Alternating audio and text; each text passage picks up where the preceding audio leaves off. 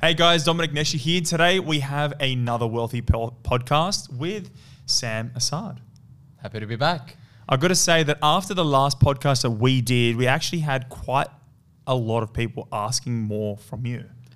So it wasn't my choice. They wanted you, so now you're here. I think the Melbourne versus Sydney is a contentious subject. So I feel like people related and they like the bit of candor. Yeah. So it's a good response. Well, after that, you did an article that got featured in the news.com. It was on realestate.com. Yeah. It got circulated everywhere, and you did get quite a bit of publicity from that. And a number of our clients got a lot of value out of it. It's good. I think it's again, it's a subject that people have opinions about, and I got featured in this forum, and people were disagreeing and agreeing. So it means that there's some truth to what was said. And by the way, for all of you that are watching, if I look weird with my neck, I heard it this morning, so I look like a bit of a weirdo turning my whole body. It's because of that. Nonetheless, so we, after that trip, you, me, and the team, we went to Melbourne to go to visit your old town, to visit Preston and Northcote, and we went up to Reservoir, and then we travelled quite a lot of Melbourne. We covered some distance. We did. And we got to see a lot of good quality stock, not that much bad stuff, but a lot of good stuff. And I wanted to get your perceptions of it all. How was that received and experienced? Look, I think we covered a lot of ground. Melbourne's pretty spread out compared to, dense Sydney. So we drove a lot for the day. But it was good to see, there's always, developments happening in Melbourne. So it was good to see that there was new construction and to visit our sites for, the ones that we consider for our clients. It's good to see them off the ground as well, and good to see firsthand of what's really happening in the area. I'm from Melbourne, and it's good that you guys saw as well the local amenity and the activity. So it was good being there with you because I've been to Melbourne a number of times, but having your impressions it was valuable because as we're driving through these areas, Sam's pointing out, that was when I bought my first house, my second house. Then I did this here and family's there. And it's good to get context about how an area changes over time. For sure. High Street, I talk about it often to clients. It's a very visceral experience. As you're going through, you can feel the difference of the shops, of the people, of the culture. As you go north, it becomes, for want of a better word, less cool. Yeah, it's true. But you can feel that general trajectory is going that way, that the culture is spreading outward from the city. And it's something that I want you to understand, the audience out there, because it's less of a statistical thing that's going to be pushing your property prices and more of a qualitative thing. You know what I mean? How can I articulate that another way? No, I think you are right. Just going back to High Street. High Street, I grew up in an area called Northcote, and Northcote is off High Street. So I saw High Street, transform over the years in the mid-2000s. And you can just see it spreading to Thornbury. Welcome to Thornbury, to the Melburnians, they would know. And then spreading to Preston, and now it's spreading to, Reservoir. And it's funny enough, it's reaching up to Epping, where there's things happening down in High Street. And it's expanding. So I think it just goes back to, what we tell our clients, that that ripple effect that we keep mentioning is true, because I think that's the beauty about the area. It's Melbourne being so centralised that the ripple is just quite linear the way it's spreading, and that means your investment strategies is I would say is pretty linear as well. So it's an easy way to invest, as opposed to having many other sub-cities and hopefully working wanting something out of that. So it's a lot more simplistic. What's Welcome to Thornbury? Welcome to Thornbury is an old, I think, car wash or car park where every, I think, Friday or Saturdays, all these food trucks, I think there's a pub there now there, so all these food trucks go there and becomes a big thing on nights where there's lights and it's a bit of a cool hangout at the moment. And what was that area like? Well, 7 years ago or 10 years ago. Well, Thornbury, Northcote 7-8 years ago was dry cleaners and really old cafes and it's just really service based, Suburban feel. Very suburban feel, and now it's become the golden word. Gentrified. Yeah. So, and it's become, anyone in their mid-20s, they want to hang out there. So it's changing. The trend's changed completely. You can feel it. I as Sam was saying, it is becoming cooler in these areas as the culture and the community changes. It becomes desirable. There's something drawing you to Thornbury. And as you said, this new nightly or weekly event is a reason why people now want to be there. I agree. Another interesting thing that I saw on our adventures around Melbourne, well, one thing was we said the area and your dad's impression was when we talked about like Wyndham Vale. Oh, yeah. And he whistled. He's like, ooh. Oh, wow.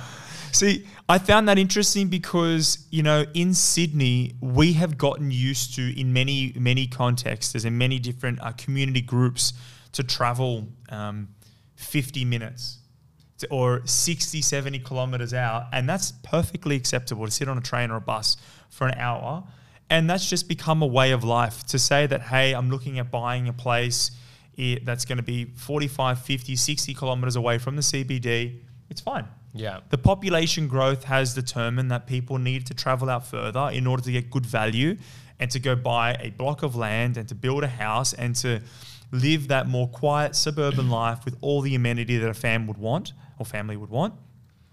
In Melbourne, it's a bit different because if you're traveling 35 kilometers out of the CBD, someone older is going to whistle. They're going to go, wow, that's far. Well, it's funny because I have family that have lived out that way, and it was always, growing up in the inner suburbs, it always seemed like a trek. But from a value perspective, in Melbourne, you don't have to go out that far to find that kind of value. Whereas Sydney is 45, 50 kilometres to get something of some kind of standard with more than 2 bedrooms is the norm. So hence why the whistle. But it comes down to value of money and a proximity to the CBD, and being 20, 30 kilometres out from Melbourne isn't necessarily far, but what I'm saying is you can get inner and probably get, something of value. Well, it's just to a Melbourne person, travelling 30 kilometres out of the CBD feels scary to them. But in Sydney, when we're looking at those kind of distances, it's not that far. Yeah. And you're able to go buy a less than $600,000 house, 4-bedroom house, 2 bathrooms, 2 cars, and, less than 400 square metre block. Yeah. It's a lot of really, really good value. So for me, that Melbourne trip was a massive eye-opener. I got to see some of the stock completed, some of the stuff that, like, just the finishes, the way the design looks. And it's very different when you look at a plan or a floor plan. And I've looked at thousands, and you've looked at thousands, and we often redesign them and talk to developers to fix them up. But it's very different looking at a floor plan and then going in and walking around it and experiencing it. For sure. One thing that I noticed that keeps on now popping up, and when I was there experiencing it, it was completely fine, and I'm really now used to that type of design. But what's it called? The contemporary living design, where you've got like a... Reverse living. Reverse living. Yeah. Please talk about reverse living, because some of our Sydney clients are scared of it. So... Look, it's a very orthodox way of traditional floor plans where bedrooms are upstairs, main living zones are downstairs. But in some in some developments or in newer developments, architects or designers have found more efficient ways of optimizing spaces. So sometimes that might translate to having opposites, or what we call reverse living, whereby bedrooms are downstairs and the main living zones are upstairs. Sydney clients just can't get their heads around it. They just find it very unusual. That's fine. I understand. Sometimes it's really hard to, break away of a general sense of what normal is. But at the end of the day, there's a contemporary way. It's a contemporary moving forward way of living. And that from an investment point of view, it does not make a difference to your return. Returns are based upon, bedrooms. So whether your bedroom's upstairs or downstairs, it doesn't really make a difference. How many? It's how many, exactly right. I had a recent client that I showed a really gorgeous townhouse out in Reservoir, and my client liked the townhouse, liked the finishes, liked the figures, which was what it's all about, but just didn't understand why anybody would want their bedrooms downstairs. So she turned it away. I can't help but laugh, but at the same time, I don't think I can knock sense into. I can't reason with that sometimes, because it's not about what we think, about what works. It's about the product and about the return of the product itself. So if there's something unusual, there's a triangle bedroom, okay, we get it. That is unusual, but it doesn't make a difference in my viewpoint. And why, I just had a thought actually, why would you want to buy something like everyone else? If that's the way you want to think about it, then get a unique product. When you do eventually want to resell or hold on to it, your product will probably be unique compared to the ones that are traditionally being built and designed. True? I want to add, I agree. I want to add to that. Two things. When you're looking at an investment, when you're looking at a 2-bedroom, a 3-bedroom apartment, what you're right, absolutely comes down to how many bedrooms will determine the price and then the rent.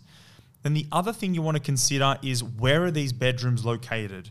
The most ideal circumstance is those 2 bedrooms are away from one another. Because if you've got 2 bedrooms side by side, they've got a wall, they share a wall. I don't know if any of you out there have had roommates, but some roommates snore and listen to loud music, and there's all sorts of other reasons why you don't want to share a wall. So what we suggest is, when you're going to buy a 2-bedroom or 3-bedroom, you want the bedrooms to be separate.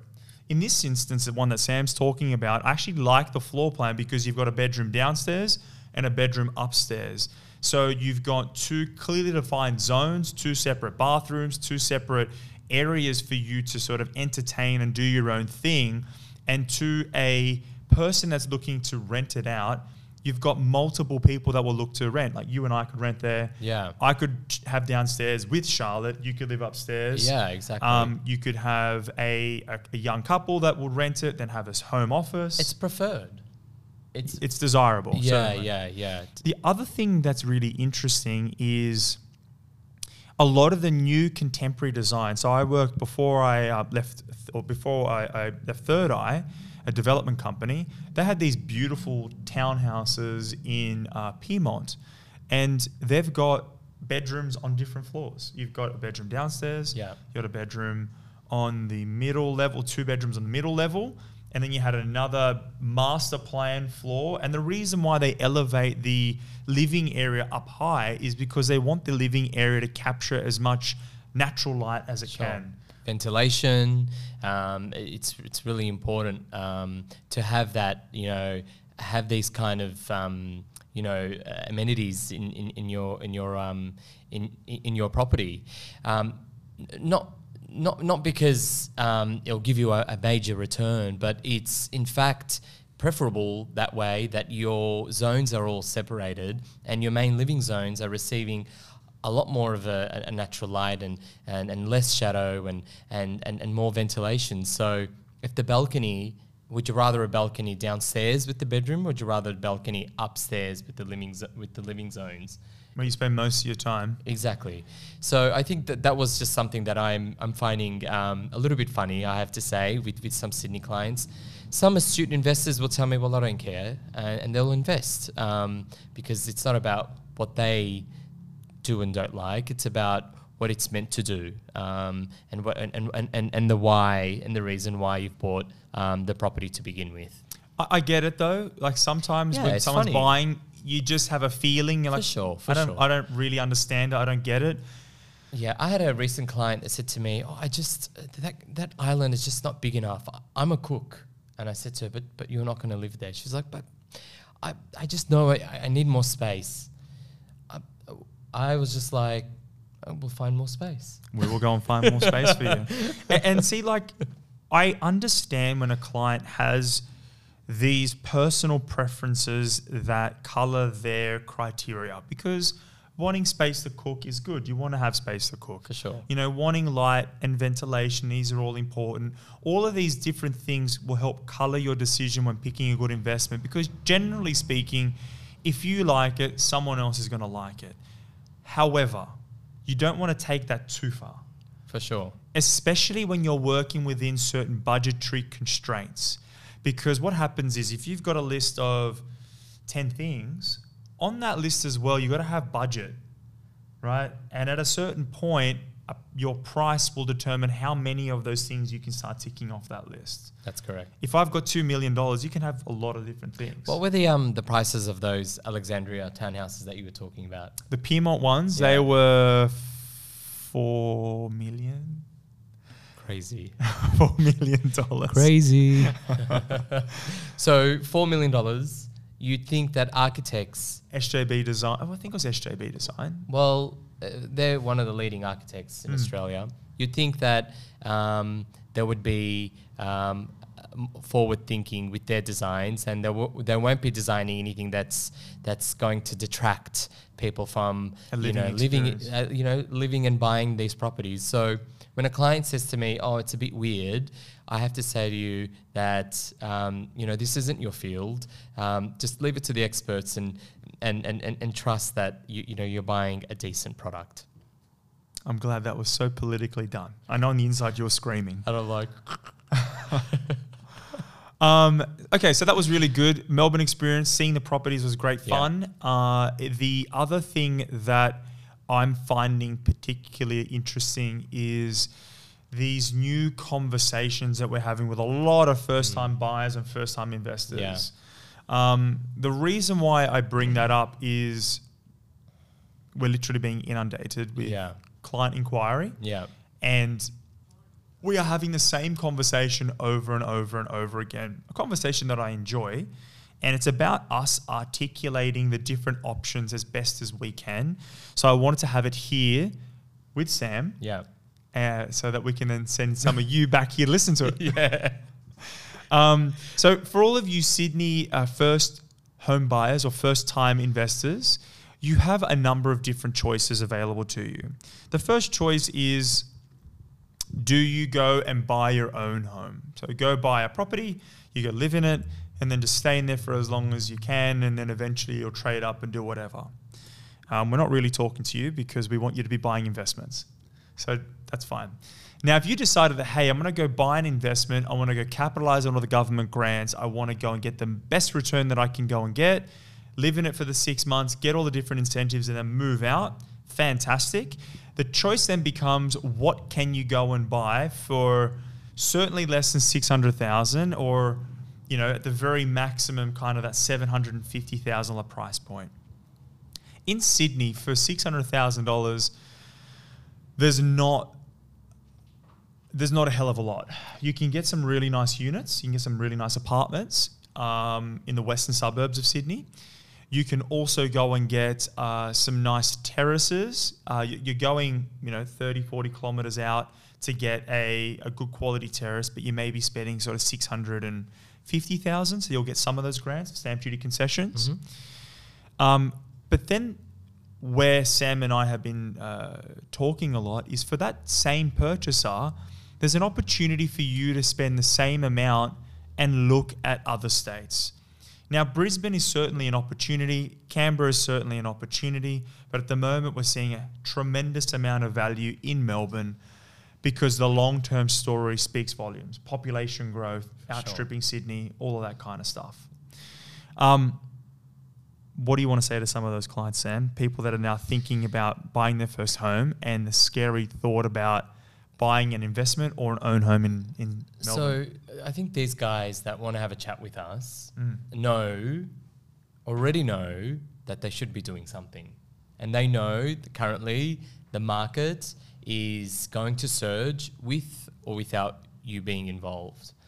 So if you're having a chat with us, what I want to say is there's a reason why you're there, and there's a really good reason as to why you want to do this. I ask that you guys take our advice, take our lead, and more importantly, be a little bit brave in taking that leap. Because if it was easy, everybody would be investing in property. But with property, investing in property, there comes some sacrifice, with your life. Some savings that need to go, there's things along the lines of that. But also, it's a scary decision. It's a big commitment. It's debt, et cetera, et cetera. But know that in a market that's simmering as it is, with the expected, forecast of these percentages that leading economists are throwing at us, 10, 20, 30% growth. And it's just an example. If you buy something at 600,000, and they say that's gonna, it's gonna grow by 10%. 10% of 600,000 is 60K. So let's just be conservative and let's half that. What's half that? $30,000. Well, you've made 30 grand in your first year of investing, and that's being very conservative. Where can you make $30,000? Putting some savings down elsewhere, you really can't. So trust the process. Trust that you're getting advice from people that, kind of know what they're talking about. And, it's a journey. And I feel as though that it takes hours of time spent and getting comfortable around, the decision. We understand that. We have multiple investments. We remember our investments. We've made some good ones and bad ones. And I guess you just learn from that process. But just know that with or without you investing, there's going to be money be made this year, and I think you should jump on board. I agree. The worst decisions that I've made are some of the investments I didn't buy, which is annoying, but you can't harp on those. It's probably made me a bit more aggressive than not now. For sure. To those clients that you're looking to spend 600,000, 650, 500,000, these are small. It's a large sum of money. It feels like it is everything to you, right? That's terrifying. I remember the first time I spent $300,000. It was scary. It's very, very scary. And putting in your life savings to making this investment, taking that leap of faith, trusting people around you, it is terrifying. So we can't just, I get it. I'm with you. I've been there before. I live it every single day with many, many first-time buyers. There's a great deal of relief that comes after that, though. It does. After you've made that first investment, it feels fantastic. Yeah. Securing your tenant, getting everything working, collecting your rent, you'll quickly realize I was scared about nothing. It's about ticking as many of those criteria off, as many of those boxes, and then just getting into the market. And it's a learning process. So you're gonna, as much as we can educate our clients, they'll learn things along the way, and you'll pull your socks up even further in the second and the third purchase, because now what this all entails. And I feel that's where everybody really gets a bit nervous, which is understandably so. I had a client just before the weekend. I feel like this is therapy for us, by the way. It's good because we pull our hair. We've got a receding hairline for nothing. Sorry to interrupt. You were saying about your client on the weekend. So this client of mine really, really wanted to do it. He said to me, let me have one last think about it. He was on the verge of proceeding, which is great. I get a call from him Monday and he said, look, I'm going to say no. And I said, why? He goes, oh, because my dad said A, B, C, D. I said, look, that's completely fine. They're valid points. Can I ask, has your dad invested before? No. Oh, okay.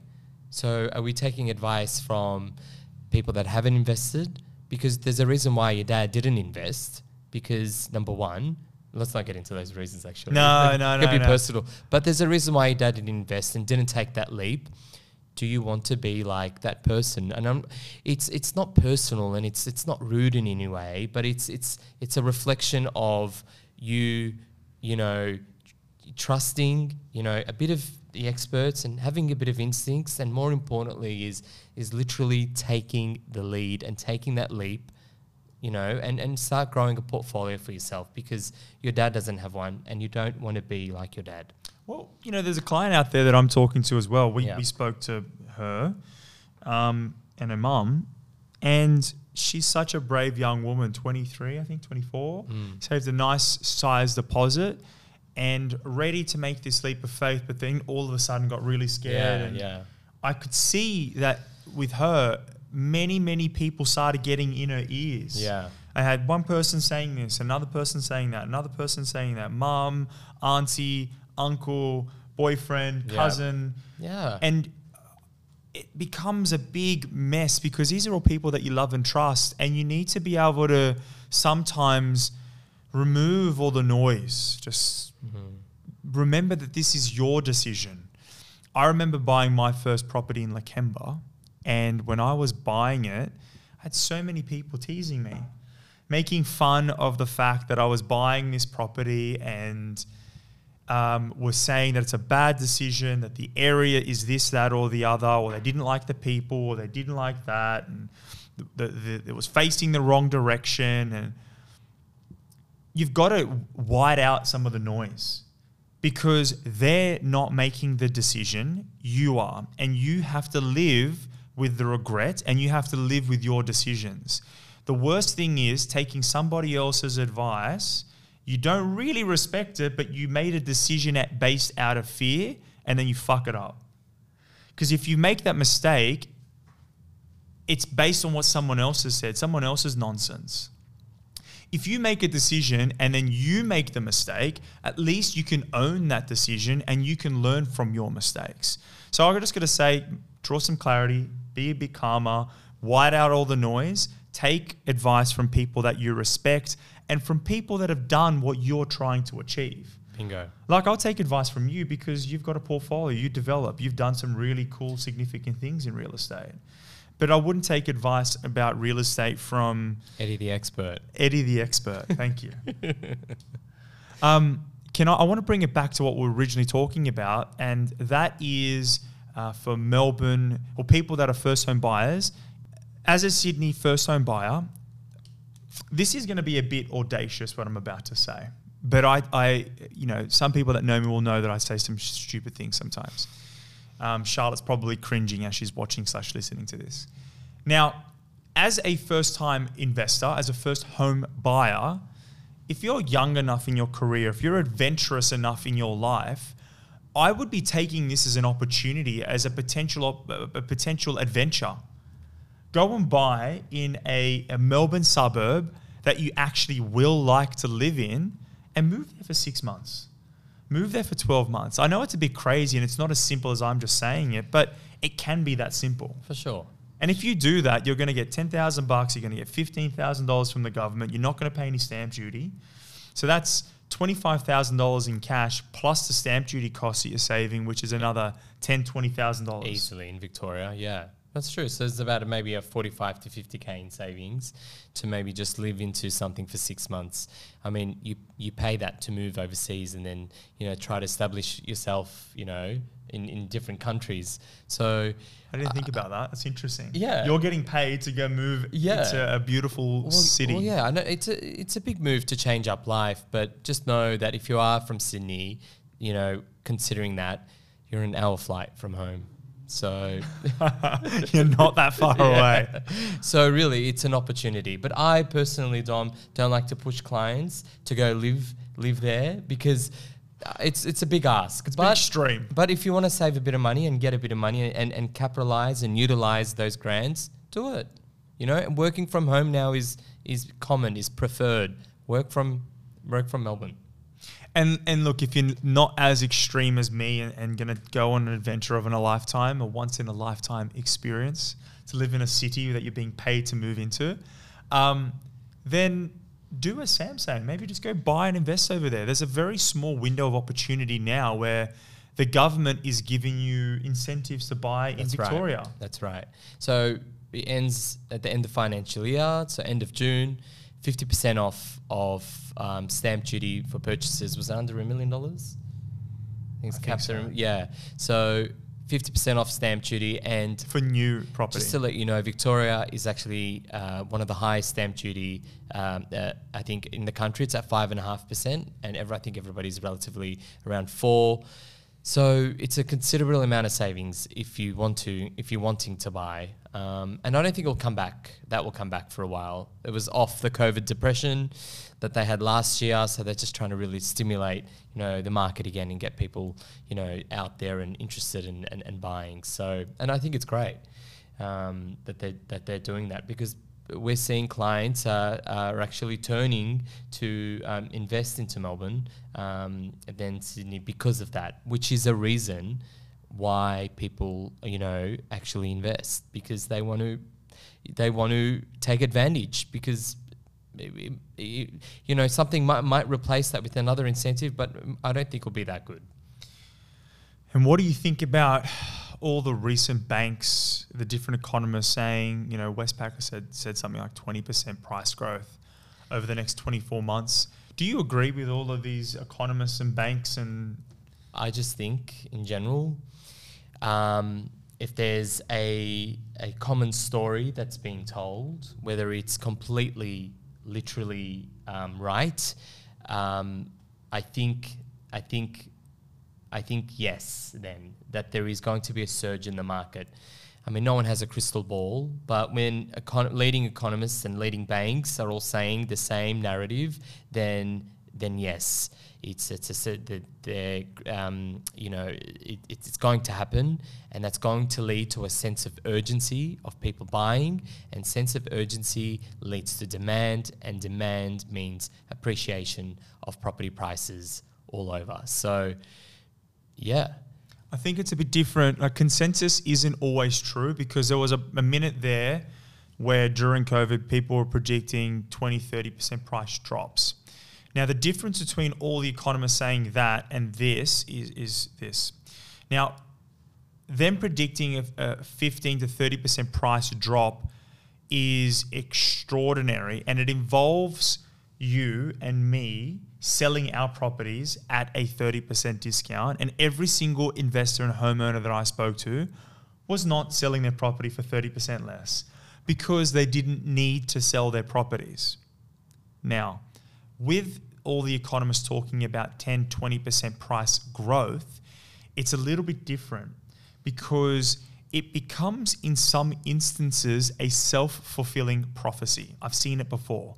When you've got the same message being spread over and over and over again, and then you got the news reporters, and then you've got podcasts like us spreading this news, it does create this fear of missing out. For sure. It does create this urgency, and then that's when you see the results, like on the weekend, properties that are going $500,000 over reserve. Crazy. 50 people turning up to an auction. Crazy. What year was that? When was it? When was the?